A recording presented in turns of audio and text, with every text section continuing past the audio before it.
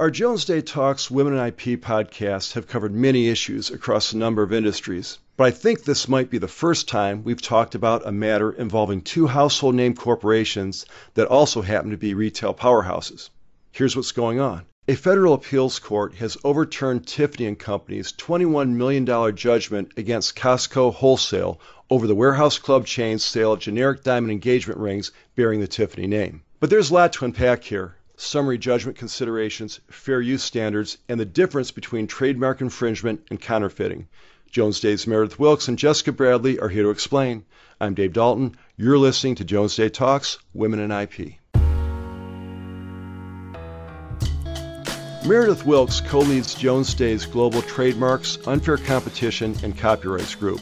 She focuses on high-stake trademark, trade secret, false advertising, and design patent litigation leading matters for global brands and federal and state courts throughout the United States. Meredith also chairs the firm's Women in IP initiative. Jessica Bradley has more than 10 years' experience litigating trademark, trade dress, false advertising, unfair competition, dilution, and copyright cases. She also counsels clients on trademark clearance, prosecution, and enforcement, including representing clients before the Trademark Trial and Appeal Board.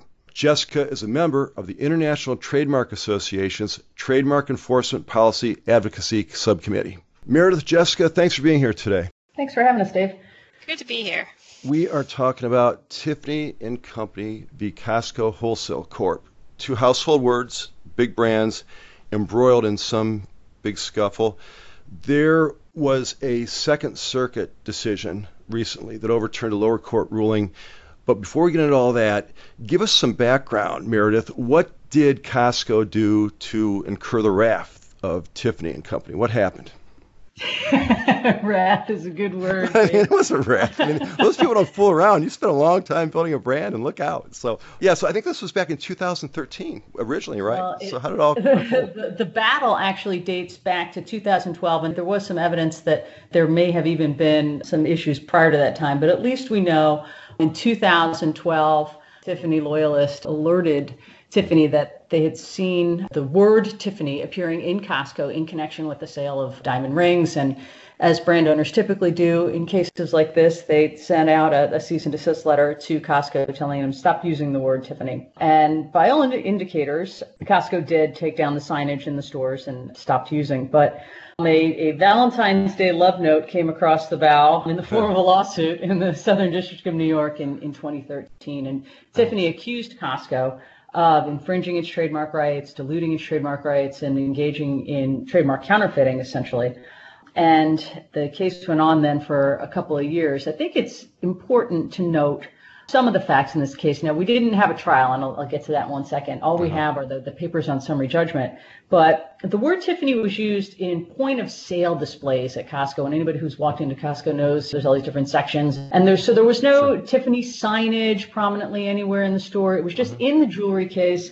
Next to the rings, the word Tiffany appeared, Tiffany rings or Tiffany style rings. The word Tiffany didn't appear on the box. The famous, blue packaging wasn't used anywhere. In fact, there was a different brand name on the actual ring. But notwithstanding, the cease and desist letter went, the lawsuit was filed in 2013. And in 2015, Tiffany got summary judgment of liability against Costco. And it got summary judgment of liability for both its infringement claim and its counterfeiting claim. And so all that happened after that was a trial on damages. And all probably isn't exactly the right word, because in 2016, Tiffany recovered really substantial damages from Costco. Treble damages in the amount of $11.1 million and $8.25 in punitive damages. And then, of course, attorney's fees and prejudgment interest. So it was a really huge victory at the trial level for Tiffany, and so that always means a big appeal is always going to follow. Sure. No one could have been surprised. Well, let's go to Jessica Bradley for a second. Jessica, okay, so the allegation originally was trademark infringement and counterfeiting. What was Costco's defense in the original case? How did they push back a little bit? They essentially had two main parts to Costco's defense here. First, they filed a counterclaim to cancel some of Tiffany's trademark registrations for the mark Tiffany on the grounds that Tiffany was a generic term for a type of setting, so it wasn't protectable for some of the goods covered by the registration, and that the registration had to be canceled. On that, the district court granted summary judgment to Tiffany, dismissing that counterclaim, and that didn't go up on appeal. So that wasn't part of the Second Circuit decision. So the core part that reached the Second Circuit was Costco's defense of fair use. As Meredith was saying, the word Tiffany was used on point of sale signs in the jewelry case, and Costco argued that the word Tiffany was widely recognized as a descriptive term for a particular style of a ring setting, an engagement ring setting, and that it was using the word Tiffany in this descriptive sense, not as a trademark, but just to describe the rings that had the setting that was used for this. And Costco pointed to evidence that supported defense. It sold other rings in a similar manner using similar signs where they would put in the name of the setting, like cathedral or bezel. And then they also pointed to advertisements and dictionaries and trade publications that have referred to this type of setting, this particular style setting, as a Tiffany setting. I can see, I don't know if it got to this point, but I can see them bringing in expert witnesses from the jewelry industry. Oh yeah, that's sort of a Tiffany style. That's sort of a generic term. That's common use, fair use maybe. I shouldn't use legal terms I don't fully understand. But I could see that argument. Is that legit, Jessica? Yeah, no, I definitely think that was the stronger argument for Costco here, fair use versus the genericism counterclaim. And there definitely was expert evidence here and competing experts on a variety of issues. And it was interesting because there is some historical precedent to this. I mean, some of the documents that were put in this case went back to the 1800s when Tiffany first came out. So definitely interesting. No doubt. Okay, back to Meredith for a second. So Costco loses on summary judgment, and as you mentioned, big award, I think. I mean, I wouldn't set it on fire if it were in front of me. $21 million plus another $6 million in attorney's fees. So there was going to be an appeal. No one's surprised. But talk about the issues Costco would raise on appeal. I think there's a concept of likelihood of confusion. Tell us about how all this works with trademark law in this particular case. So there are a couple issues on appeal here, and the first centers on the court's entrance of summary judgment of liability. Trademark infringement cases, by their very nature, tend to be very fact-sensitive inquiries. And you and Jessica were just talking about that a minute ago, where maybe there'd be some expert testimony about some things. And Jess mentioned that there was, in fact, some competing expert testimony about some of the issues in the case. And it's exactly those types of things where there's evidence, that points both ways, that suggests that maybe you shouldn't be entering summary judgment and not letting a jury hear the competing evidence on these issues. And that's the thrust of Costco's appeal here. They're saying, listen, we should be able to get to a jury on this issue of infringement and counterfeiting, these liability issues. And we should be able to get to a jury on our fair use defense, on this descriptive fair use defense. Each circuit has its own test of likelihood of confusion, which is the litmus test for infringement. In the Second Circuit, it's the Polaroid factors, and there's a whole bunch of eight different factors that courts assess to determine whether or not there's likelihood of confusion, infringement, liability. And competing evidence on these factors always suggests that the case should get to a jury so that the jury can resolve which evidence they want to believe, who they want to believe. And Costco here is asserting three in particular on appeal. They're saying, listen, the evidence with respect to actual confusion, there's a tremendous fact dispute on that, fights back and forth about whether the survey was any good and the methodology was any good and what weight should be given to it. Big fact dispute on Costco's good faith, whether or not Costco acted in good faith. And that's important for a couple of reasons. One, it can really impact the damages and can really impact whether or not there's a counterfeiting claim. But also, to Jessica's point, on Costco's defense, it implicates whether or not there's a fair use defense. And then the sophistication of the customers is another issue that Costco is challenging. And they were saying, listen, those three Polaroid factors are really in dispute. There's competing evidence, so it should get to a jury. And that's really the thrust of the appeal. That's where we're headed. And I don't mean to dumb this down too much, but talk about fair use and likelihood of confusion, good faith, and so forth. No one thinks they're buying a Tiffany ring in Costco, right? Was that kind of what you could infer here? It's not the same as being down on Park Avenue and buying the ring from that jeweler in that store in New York City. This is different. Is that kind of what everybody's sort of thinking here, Meredith? You just know better?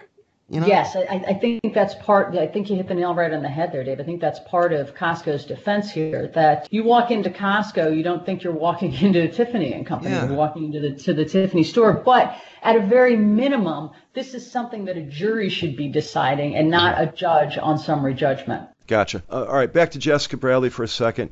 Jessica, okay, the decision's vacated. What was the Second Circuit's reasoning in reaching that decision?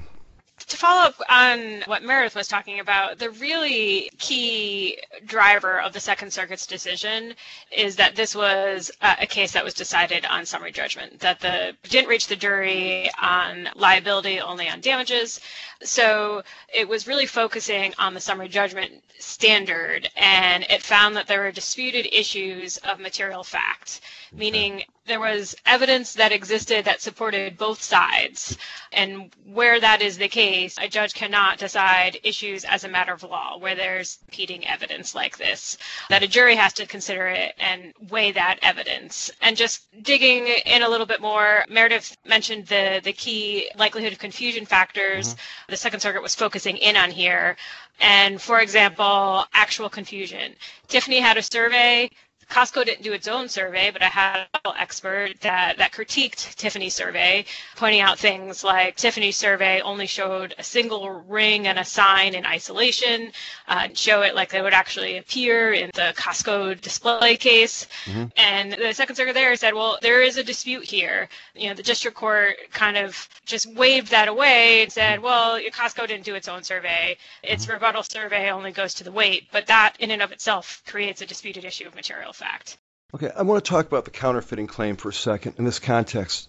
But before we get to that, Jessica, did Costco move for summary judgment? Or did Tiffany? I guess, I'm sorry if this is so 101-ish, but I'm wondering why the summary judgment came about in the first place and who decides this didn't go to a jury. What are the mechanics there?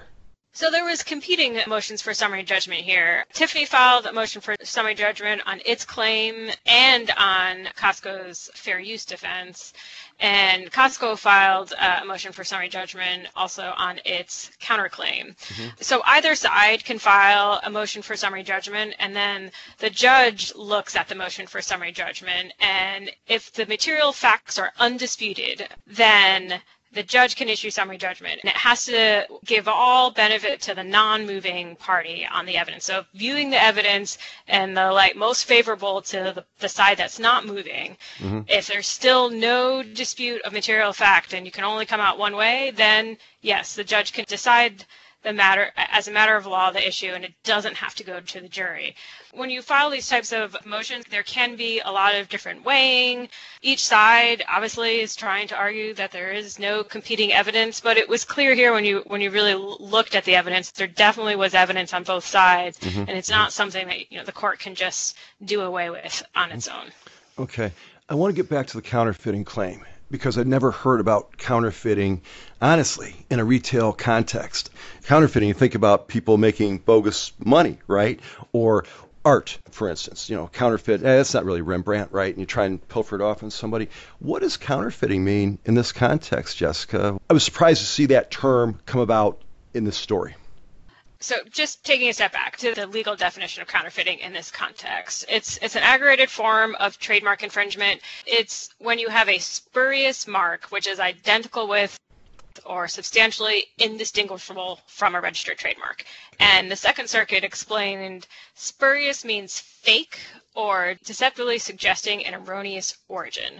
So really, it's not the normal everyday trademark infringement. It's really where you are trying to deceive a consumer, you're trying to take advantage and using a fake mark on your product to make consumers think that, that Costco was trying to make consumers think that it was Tiffany. Gotcha. And, the line between trademark infringement and counterfeiting, it's when you get into one versus the other, it can be a little bit hard to make that determination. And the Second Circuit, and not as part of its actual decision, but in a footnote, had some interesting guidance.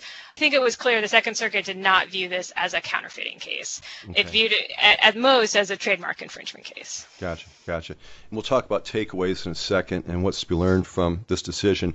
But let's talk about near term. What's next? Meredith, the case has been remanded back to the district court. What happens from here, do you think? Well, see, you notice how I always do this to you? No matter, we can have 10 lawyers on the podcast. I always ask you. It's like, what's going to happen? Get out your crystal ball. So, yeah, you could have been shocked by this. Yes, I will take out my crystal ball right now. So when you're dealing with big dollars in damages, you've given both sides a real reason to dig in and fight. And that's definitely true in this case. But I think there's even more at stake here. And it's various and respective business models that are at issue. And so I think there's an added incentive for both parties to fight here.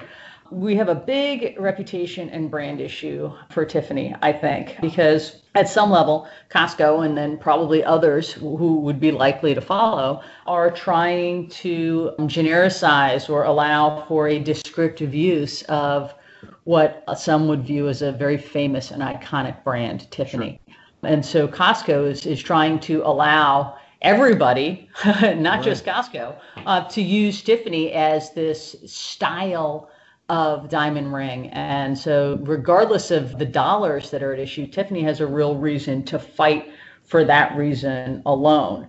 On the flip side, Costco's business model is to sell its stuff in its store and be able to describe the things that it's selling or say that it is like X, Y, and Z. And something that Jess alluded to earlier that the Second Circuit was saying is that if it's trademark infringement, that's one thing, but this is not what we think of when we think of counterfeit activity. This is not knockoff bags, on 7th Avenue. This is, you know what I mean? Yeah. So there's incentives, I think, here on both sides to fight for a really long time. The question becomes, in the COVID world, because the case has been remanded and it has to go to a jury, is this going to be a live jury trial? Or are you going to be doing a virtual jury trial, some sort of Zoom or WebEx type of jury trial? So that could impact decisions that get made. A lot of times after a big case goes up on appeal, case is settled, but here there's really a lot at stake. And so my sense is it's going to continue to go forward. It's been going on since 2012, and my sense is it's going to go on for some time.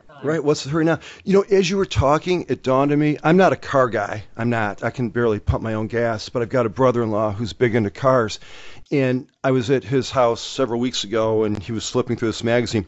I saw a display ad in this car magazine for Ferrari sound exhaust. So I guess, that, you hear when a Ferrari, there aren't a lot of Ferraris in my neighborhood, but I've heard a couple. But evidently, you can put Ferrari exhaust on your Mazda. So you've got, if that's your thing, right? If you want your Mazda to sound like a Ferrari, I guess. But is this a similar thing? I mean, could this open up litigation or problems for people that are using, that's another iconic brand, Ferrari. But maybe Ferrari's like, we just assumed you didn't use our name when trying to sell your exhaust system to make your car sound faster. Is this similar territory, Meredith? Well, the trademark fair use doctrine, which actually is the non-trademark use doctrine, if you're a total trademark law nerd and you break down really what it means, is there are a lot of competing factors in play here. And one is the right to use other words in the English language in a way that doesn't step on somebody's trademark rights. And there are only so many words in the English language that are out there. And so, the fair use doctrine is out there to allow you to use what may be the mark of somebody else in a lawful, non-deceptive, descriptive way. And so the question starts to come back around to, are you using it as a mark? And that was something that the Second Circuit talked about in this case, which is, are you using this as a symbol to draw attention to what it is that you're selling? Or are you using it to describe a characteristic of your goods? And so this is one of those heady, like, trademark law nerd type topics. The courts have said that some confusion is going to be okay as long as you're acting in good faith and you're using it to describe. So that has a Tiffany style setting become part of the vernacular such that it's okay to use that in a descriptive manner? Has Ferrari sounding, the same type of thing? Has that become part of the vernacular such that you can say that you are using it in a good faith manner to describe an attribute of your goods? So it's a big question. Complicated. I'm kind of looking forward to seeing where all this goes. All right, back to Jessica, and we'll wrap it up with this. Let's talk about takeaways. What's to be learned from the Second Circuit's decision? I mean, are there things you can kind of hone in on? I know the case is still moving forward, but is there anything that kind of jumps out in terms of, here's where the courts are thinking about this? I see two main takeaways. One overall is just the Second Circuit's opinion provides good guidance. It's a good primer to go through for parties on both sides to see how summary judgment evidence is going to be treated, or how it should be treated, both for plaintiffs and for defendants. The court provided some interesting guidance there, especially on if you're weighing evidence. For example, on the survey, the Tiffany's survey we were talking about earlier, the district court had disregarded the rebuttal survey evidence there because it didn't go to the admissibility of that survey.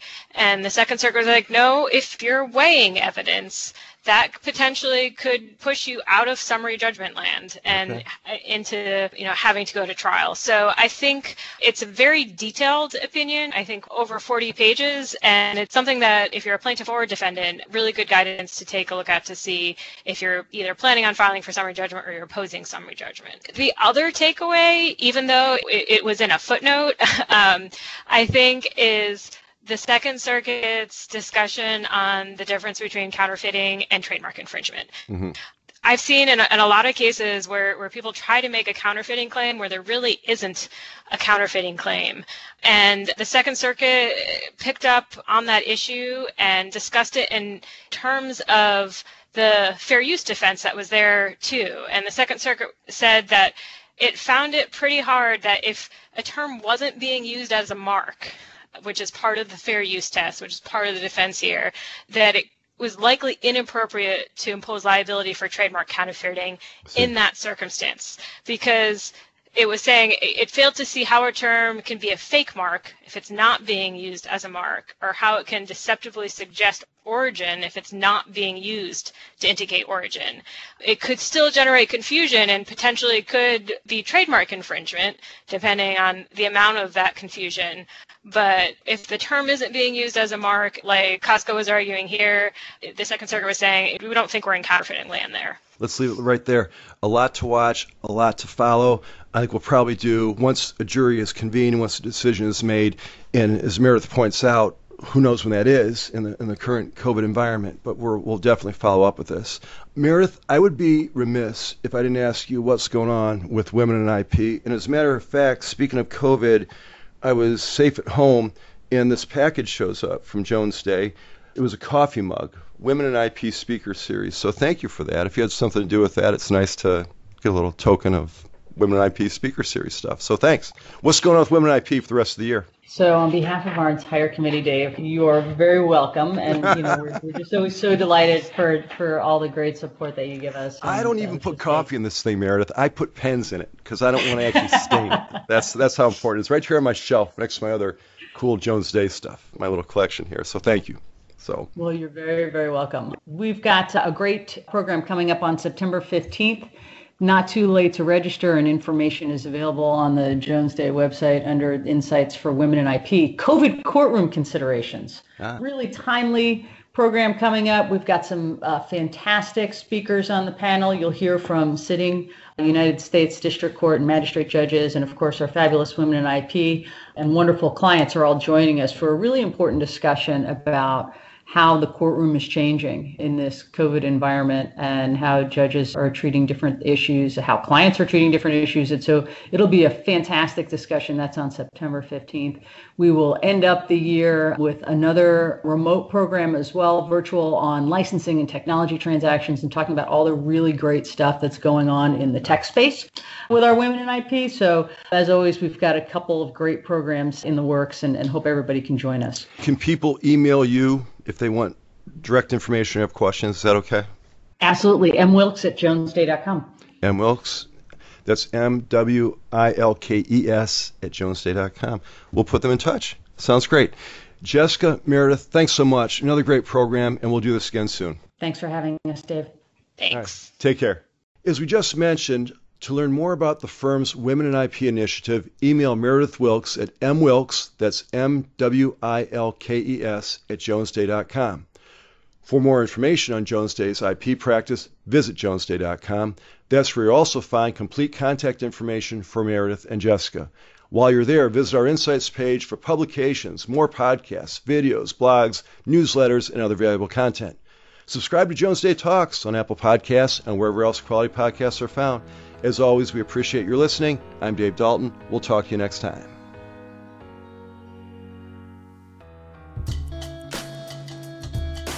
Thank you for listening to Jones Day Talks. Comments heard on Jones Day Talks should not be construed as legal advice regarding any specific facts or circumstances. The opinions expressed on Jones Day Talks are those of lawyers appearing on the program and do not necessarily reflect those of the firm. For more information, please visit jonesday.com.